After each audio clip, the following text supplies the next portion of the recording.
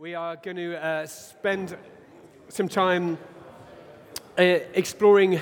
Well, we've had a brilliant weekend. I've just come from our Alder Road congregation, and it was brilliant to be together as two congregations away in the New Forest. It was fantastic to have God speaking to us, to enjoy time together, for those who are hardy or crazy enough to camp overnight and brave that. It's just wonderful to have time together and to enjoy tug of war as well. And there'll be opportunity for those rivalries to be renewed at another juncture. And also just brilliant to be up all the way where we'll be baptising Laura, who's just finished her A-levels. It's fantastic to see new life being birthed amongst us. And this morning, I want to start by saying that there's recognised, I don't know if it's scientific or not, there's recognised two different types of people.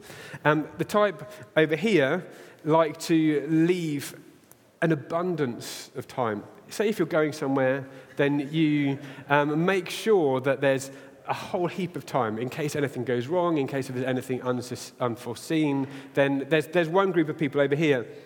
The other group of people are those who like to cut it fine as much as possible, and they like to kind of shave, only get there with seconds to spare, or actually if they don't get there on time, it doesn't really matter.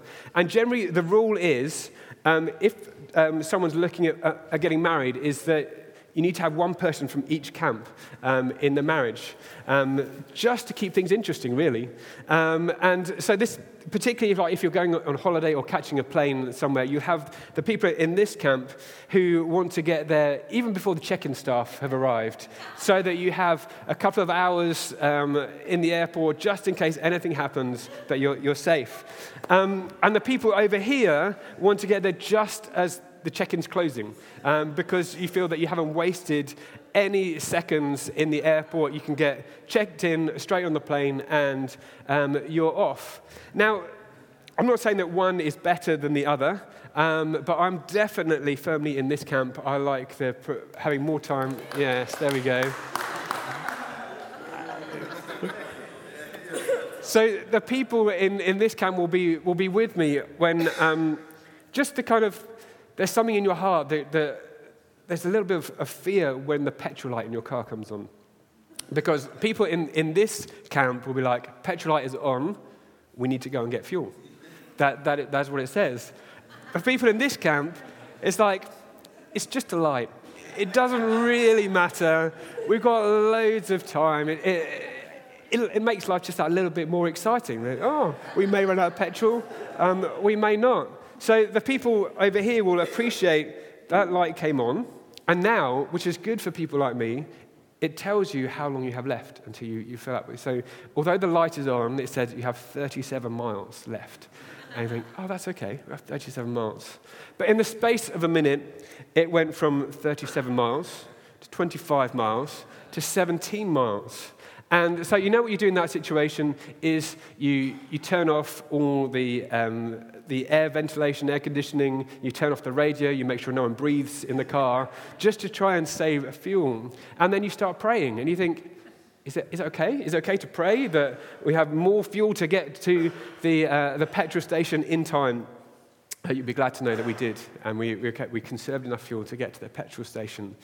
But this question that I'd like us to ask this morning is it okay to ask for more? Is it okay to pray for more petrol in that situation?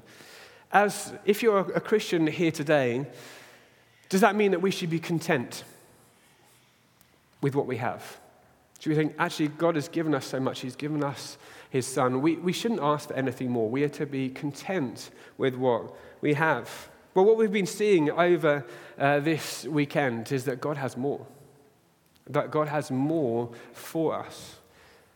And that we are to be those that are desperately seeking a God who loves to provide. And that's what I want us to be looking at this morning. And if I were to ask you, if you could ask for more, I wonder what it would be. If you could ask for more, would it be more money? Would it be more friends? Would it be more success at work or school or college or parenting? If you could have anything, would it be maybe more time? How often do we say, if I only have maybe just another hour in the day or another day in the week? Or more holidays? Well, this year we've been exploring how we can expect more and how God loves to give us more. And as a church, we are to be expecting more. What things should we be looking for as a church? What's on our hearts to be praying for? More people coming to know Jesus. More people being baptized and declaring that they trust Jesus and they're going to live for him. More compassion being displayed to those in need. More community being built, like over the course of this weekend. More freedom experienced, more lives transformed, more healing, or maybe more provision, like we're taking an offering up today, so that we can continue to have our buildings and facilities improved, so we can have our mission advanced. Do we have these things in our hearts that we are praying for? And how does this happen? Well, what I'd love us to do this morning is to spend some time in 2 Kings chapter 4. This is page 370 in these Bibles, if you grab one. And this is a story that when I'm praying for the church and praying for what God has for us, I regularly come back to, and it stirs faith in me. This is the story of Elisha and a widow. Elisha was a prophet in the 9th century in the northern kingdom of Israel. He was the leader of a group of prophets. And one of these prophets in this group had died while still owing money. And in this culture, if the family couldn't pay debts, some or all would work as servants of the creditor.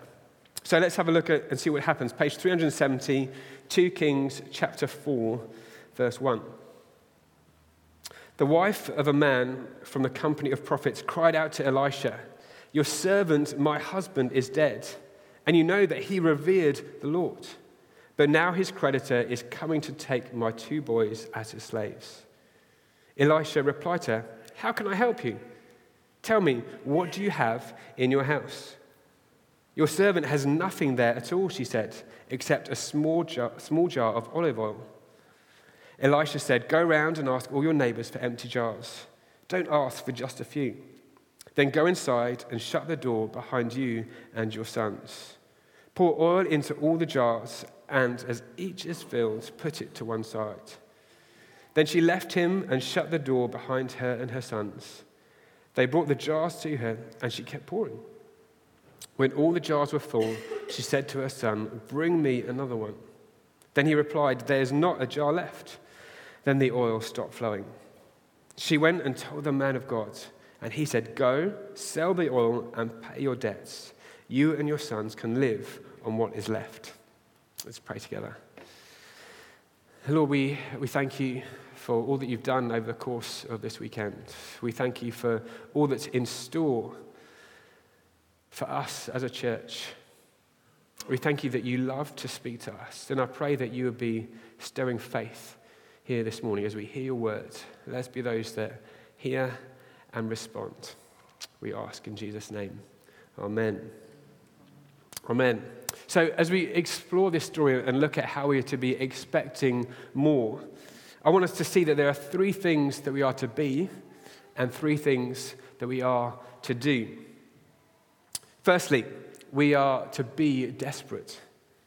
We're to be desperate. When we look at this story and read it through, and if we want to expect and see more, we need to be those who are desperate. And I think none of us would really choose to be in a desperate situation given the choice. But we know that often it's in the toughest times that we will grow the most. Here, the widow cries out to Elisha in desperation. This is not a polite, reserved response. She's desperate, and so she's not going to be silent about it. She's in debt. Her 2 sons are about to be taken away from her and go into slavery. Not only would she lose her 2 sons, having just lost her husband, But there'll be no means of future income. There'll be no one to work the land. In this culture, she was caught in that downward spiral with no means of escape. She was desperate. If we want to see God move in power, we need to come to him in desperation, not sink into despair. It might be this morning that you're finding yourself in circumstances which are desperate, like the widow here. It might be finances are really tight. It might be health is a challenge, or maybe a family situation is really causing stress. It might be a relationship or work, or it might be a combination of all of them. It feels like everything is pressing in on you today, and you are in a desperate situation. And actually, we can find this harder if we've been trying to follow God. We see in that first verse, your servant, my husband, is dead, and you know that he revered the Lord. He'd been following after God. He was one of the prophets. He was one who was hearing God and speaking his word out to the people. How can bad things happen in a situation like this? This statement is left hanging in the air. You know that he revered the Lord. Questions raised. Is God in control? Is he sovereign? Does he even care? You may be asking these questions today. And it's okay to be asking these questions. But the question is, where do we go? Where do we go when we are feeling these things?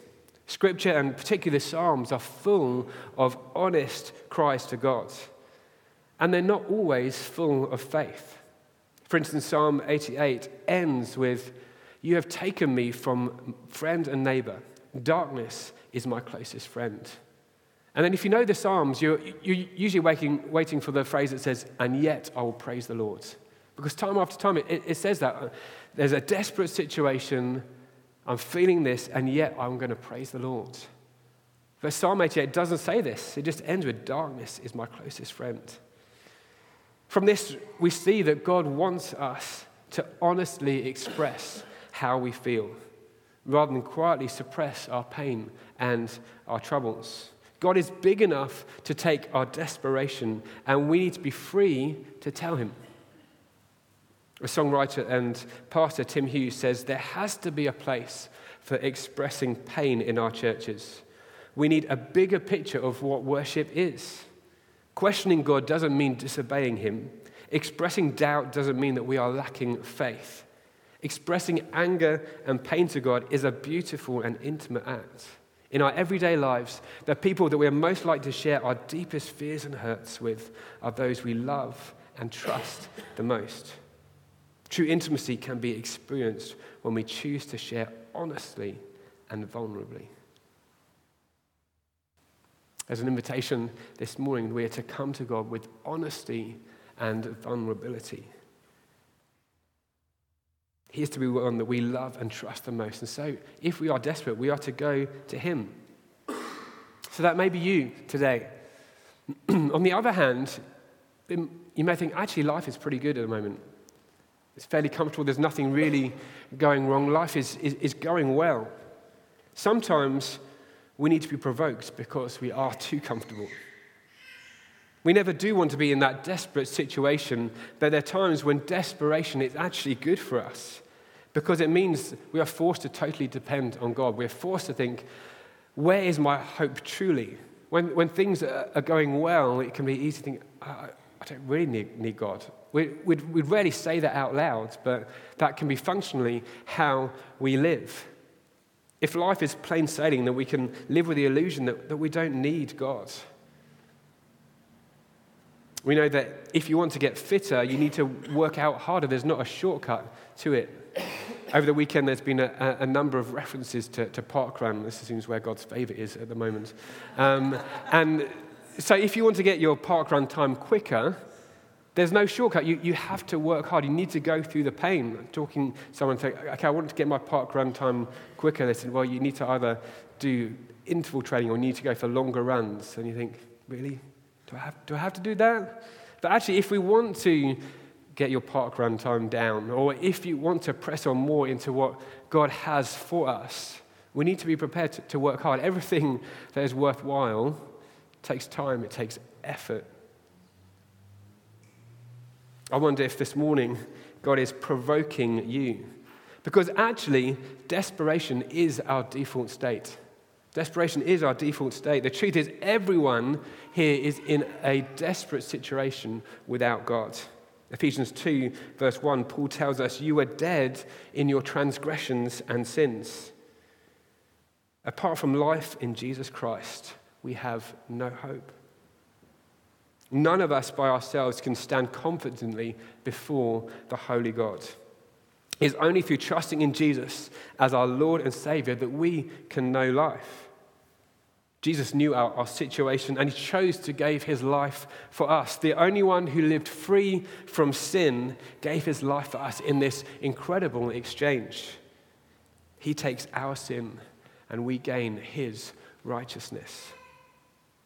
Desperation is our default state apart from Christ. And if we want God to move, actually we need to get more desperate and not less. We need to be provoked about our own situation and the situation of those around us. For our eyes to be opened to those in need, those who are isolated, those who are oppressed. My first encouragement then is that we need to be desperate at our own situation apart from Christ, at the need of God to work in the community around us so that we can see more of what God has for us. Secondly, we are to be all in. We're to be all in. Having laid out the desperateness of the situation, Elisha asks the widow a question. She says, "How can I help you? How can I help you?" And you look at this and think, isn't it obvious? Why ask this question? The woman has no money. She's in debt. But he says, "How can I help you?" She needs money. Well, it reminds us of the encounter Jesus has with a man called blind Bartimaeus. Now, none of us here have actually met blind Bartimaeus, but we all know what his main problem is. It doesn't take a lot to work that out. That's who he is. He was known as blind Bartimaeus. He sat on the side of the road shouting out to Jesus, "Have mercy on me." Now, everyone knows what his problem is, but what is the question that Jesus comes and asks? He comes and asks, "What do you want?" Why would he do that? If he's trying to build a reputation as a wise teacher, why ask this question? Well, if Jesus knows our need, we can think, why do we need to come before him and ask as well? It's because Jesus wants us to talk to him. Imagine a relationship where you never talk about what's going on. You never say that, "Yeah, I had a great weekend, but camping in the field, I really had probably 1 or 2 hours sleep." Imagine a relationship where you actually share none of those things, some of your joys, your challenges. That's not really a relationship, is it? Jesus draws Bartimaeus out, and he draws us out as well. He wants us to ask because it's relational. Jesus wants us to meet and to know him. It's also vulnerable. It means that we are admitting our needs and expressing our faith in trust, saying that we need help. And it's intentional. He wants us to express our needs and seek God, saying, "This is what I want." So God draws us in on relationships so that we can be all in. It's as we know more of who God is, as we know more of what he's like, that we become more and more confident to be all in. When we walk in relationship with him, when we see his faithfulness, we are happier to commit. So then this leads to Elisha's next question, which is, what do you have in your house? What do you have in your house? Now, Elisha's not asking about the state of her furnishing and the color scheme that she has. And the widow doesn't think this is relevant. She said, "I've got nothing. You know that I have no money." And she said, I have a small jar of olive oil. She doesn't think that she has anything worth giving. Because what good is a small jar of olive oil compared to the massive debt that she has? What good is a £1 coin when you owe £5 million? You think it's nothing. What's even the point in mentioning it? Well, actually, There's more point than you'd think. Because what's important is not what we bring, but whose purpose we devote it to. What's important is not what we bring, but whose purpose we devote it to. Think of the boy who gave his packed lunch to Jesus, and it fed over 5,000 people.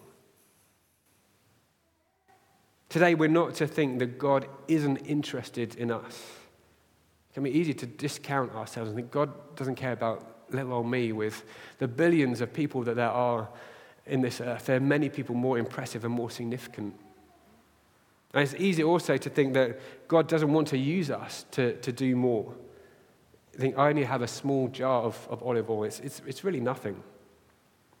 Instead, the call is for us to go all in. Jesus calls for complete surrender. The widow could have hedged her bets and said, I actually only have half a jar of olive oil, and then kept the other half for herself just as a backup policy. But no, she says, I have one jar of olive oil. She goes all in.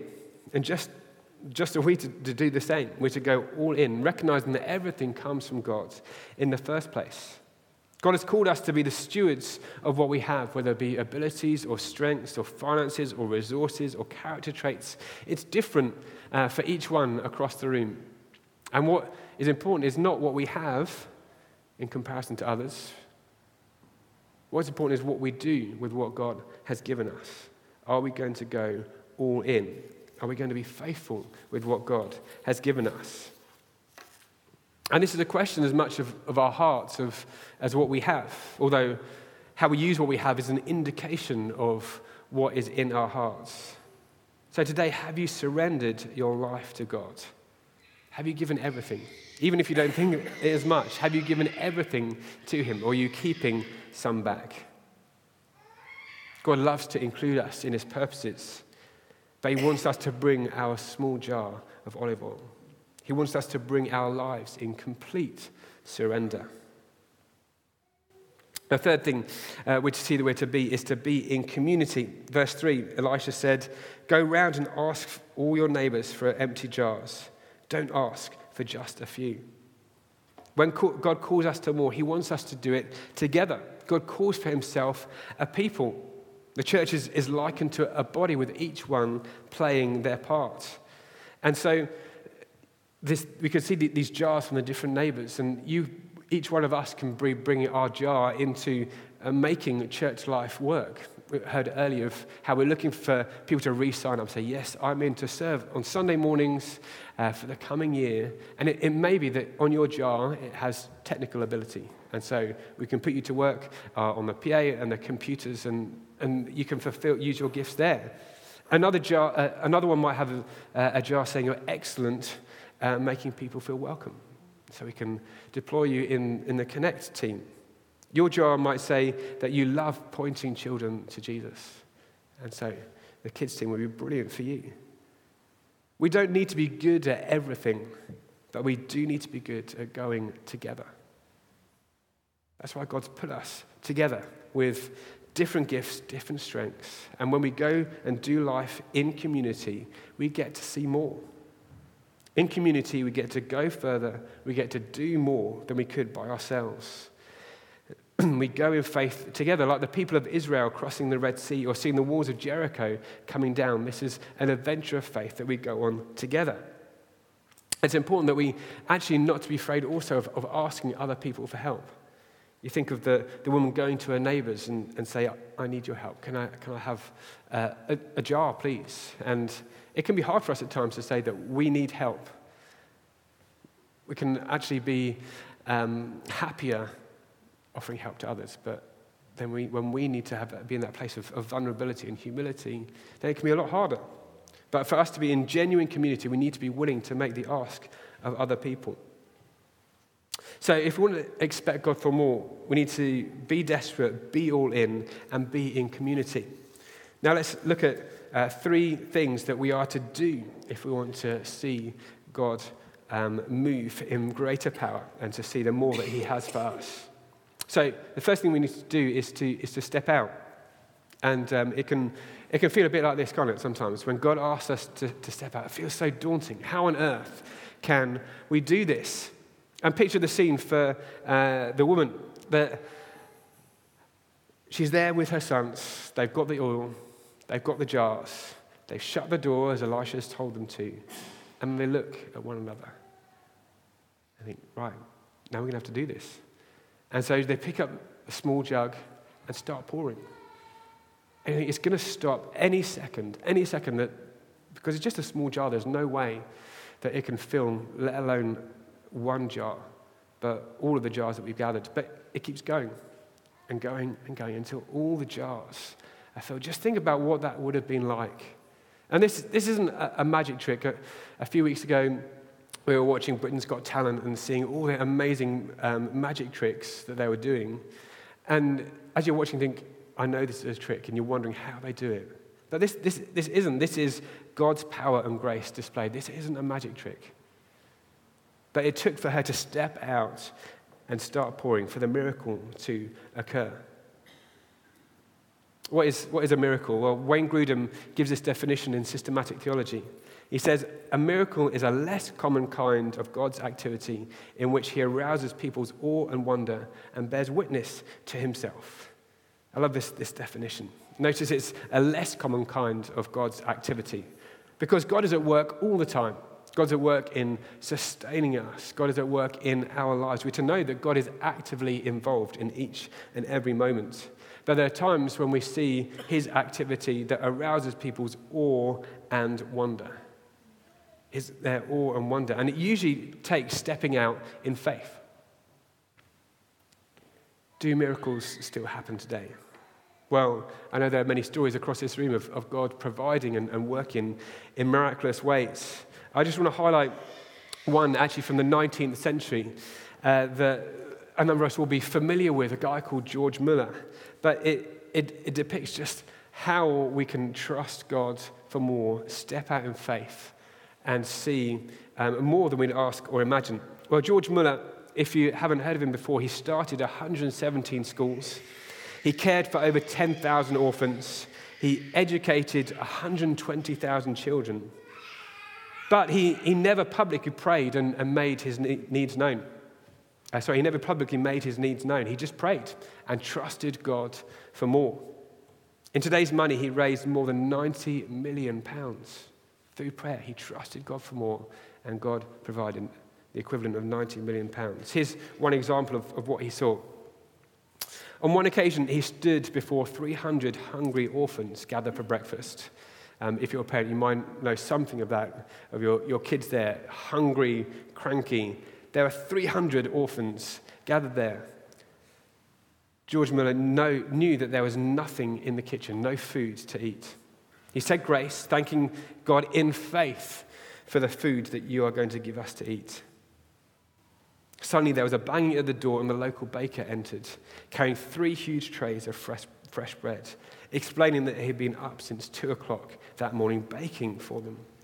And then the milkman appeared, announcing that his cart had broken down outside and wondering if they could use his load of fresh milk. George Muller trusted God to provide more. He did, with no prior knowledge. The baker and the milkman turn up. God loves to provide. But key for us is to step out in faith. Hear his voice and respond.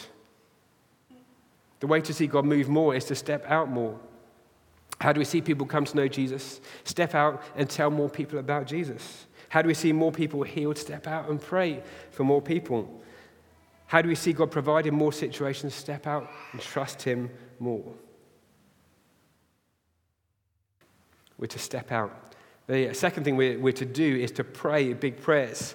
Back in verse 6, it says, when all the jars were full, she said to her son, bring me another one. And then the oil, but he replied, there's not a jar left. Then the oil stopped flowing. When all the jars were full, the oil stopped flowing.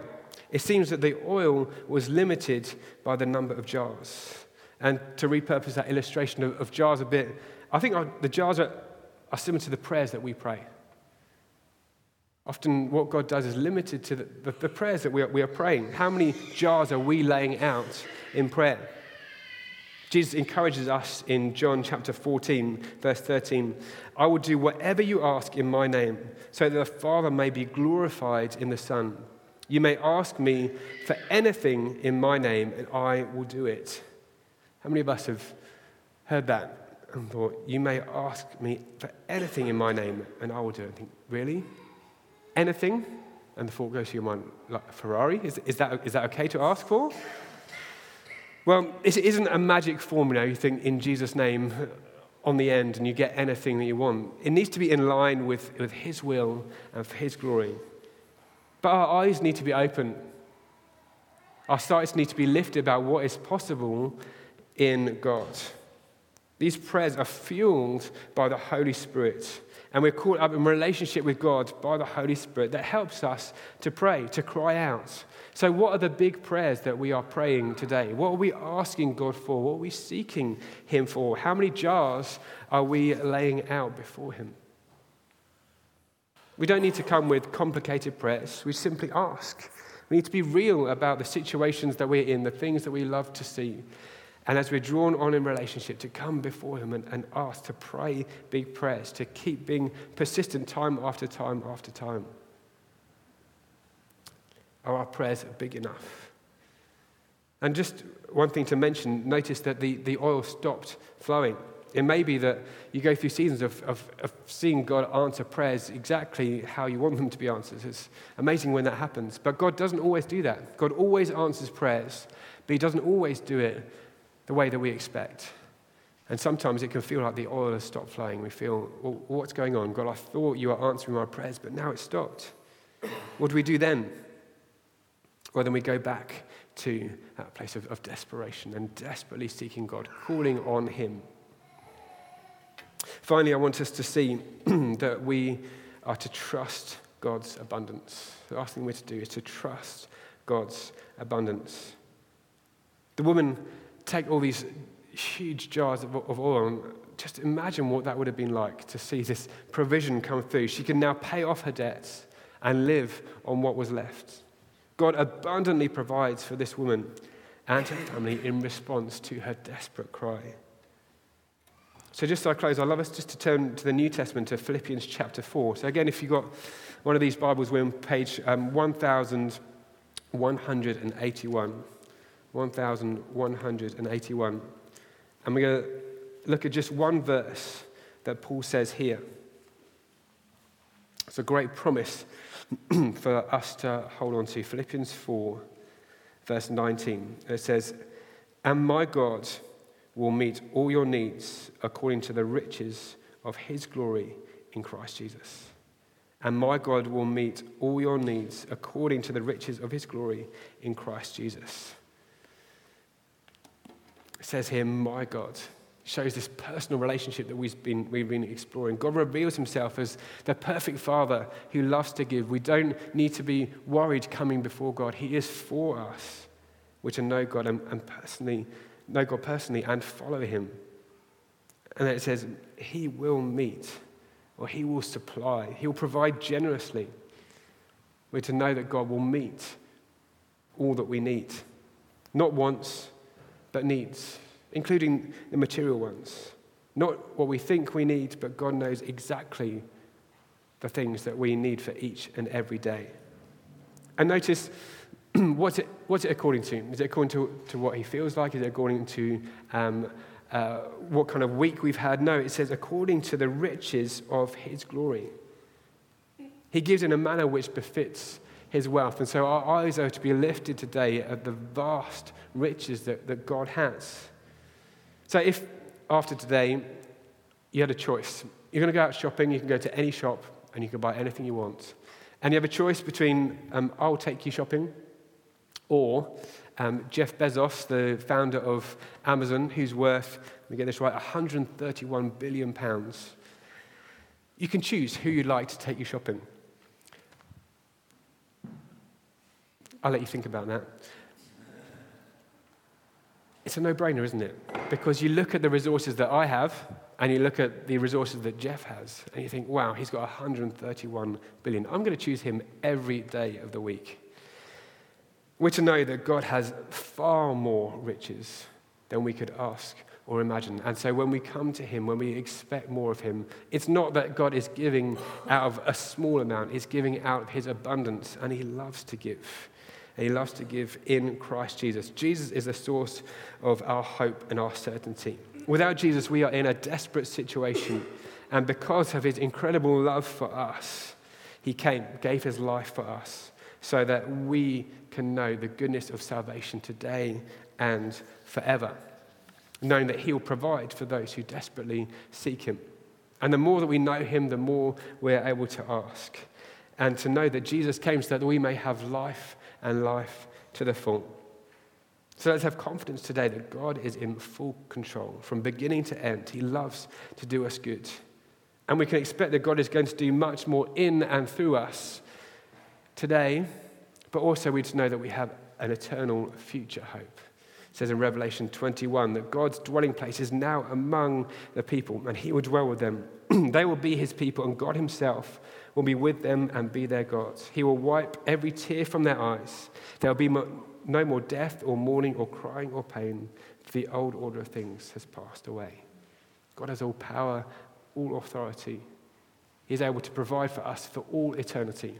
Let's have confidence to come before him, and let's be stirred and provoked to be desperate before him, so that he may be glorified in our lives and in the church. Let's stand together and respond in prayer.